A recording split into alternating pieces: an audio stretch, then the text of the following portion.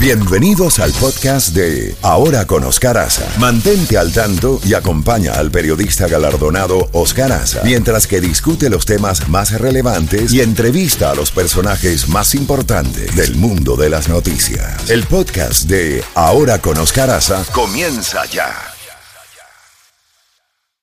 Z92, en Ahora con Oscar Aza, contacto directo con Jacobo Goldstein. 7:30 minutos. Jacobo, buenos días. Hoy comenzamos con una canasta, una bandeja llena de noticias por todas partes, y comenzando con la noticia que hemos estado transmitiendo desde las 6 de la mañana, el devastador terremoto en el sur de Turquía y la frontera con Siria. La Unión Europea, Ucrania, Israel están ofreciendo ayuda.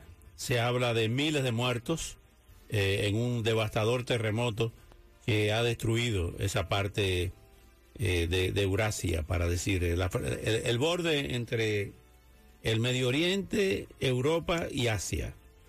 Qué horror, ¿no? Sí, es increíble, es de escala 7.8, la escala Richter. Eso es tremendo. Ya se habla de cerca de 1.500 muertos en Turquía, de más cerca de 500 por el momento en Siria.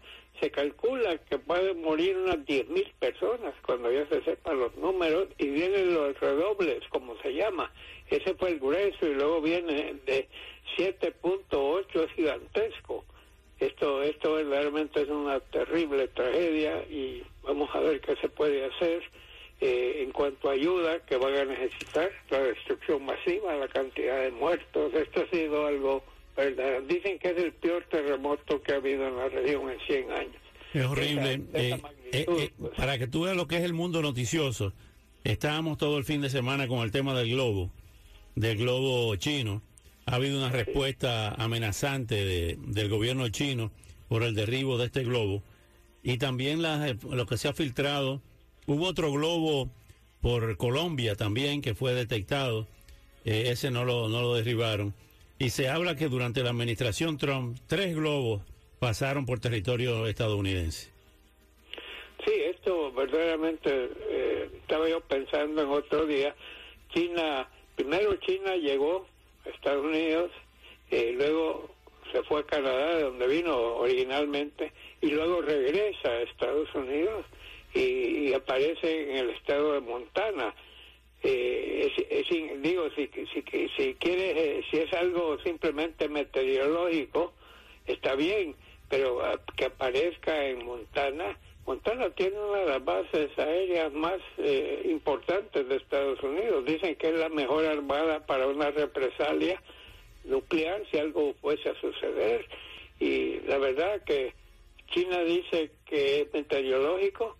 La verdad que es un invitado que no fue invitado. Nunca le dijeron a Estados Unidos que estaban haciendo la prueba. De repente aparece sobre Montana, sobre Idaho, y luego agarra rumbo al este. Mientras tanto, el presidente Biden estaba con ganas de destruirlo, pero el Pentágono, los militares le dijeron que era peligroso que ese aparato cayera sobre cualquier lugar de Estados Unidos, que podría matar gente, destruir edificios, infraestructura. Entonces lo convencieron de que por qué no lo hacían apenas metiera al mar Atlántico, que fue lo que ocurrió. Entró finalmente al mar en Carolina del Sur, cerca de Myrtle Beach, y ahí lo derribaron, ahí cayó. Ahora viene la labor de rescatar las piezas. Ya vemos algunos fragmentos o partes que han sido encontradas y ya están rumbo al FBI para que investigue qué es lo que había dentro de esa nave, qué equipo estaban usando. Ahora me hago la pregunta de siempre. Ya lo hicieron político. Ya varios congresistas republicanos están diciendo que Trump se tardó demasiado en hacerlo. Y yo me pongo a pensar, está tan politizado todo esto. Es peligroso tener una cosa china, pero al mismo tiempo hay que cuidarse. Lo que al final de cuentas lo destruyeron. O sea, ¿Te refieres a que señalan que el presidente Biden actuó lentamente? Exacto. Pero no querían arriesgarse a tener una matanza, entonces lo hubieran criticado por qué derribar y matar gente. Como te digo, si enchutas pierdes y si no enchutas pierdes también.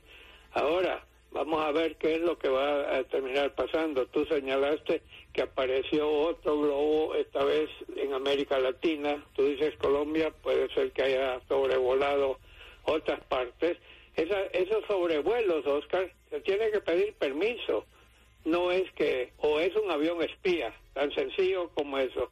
Si es una cosa simplemente meteorológica, te comunicas con el país te dice cómo no, dale viaje, estaremos pendientes, o simplemente apareces de la noche y apareces volando sobre varios estados que tienen bases militares y qué sabe que otras instalaciones.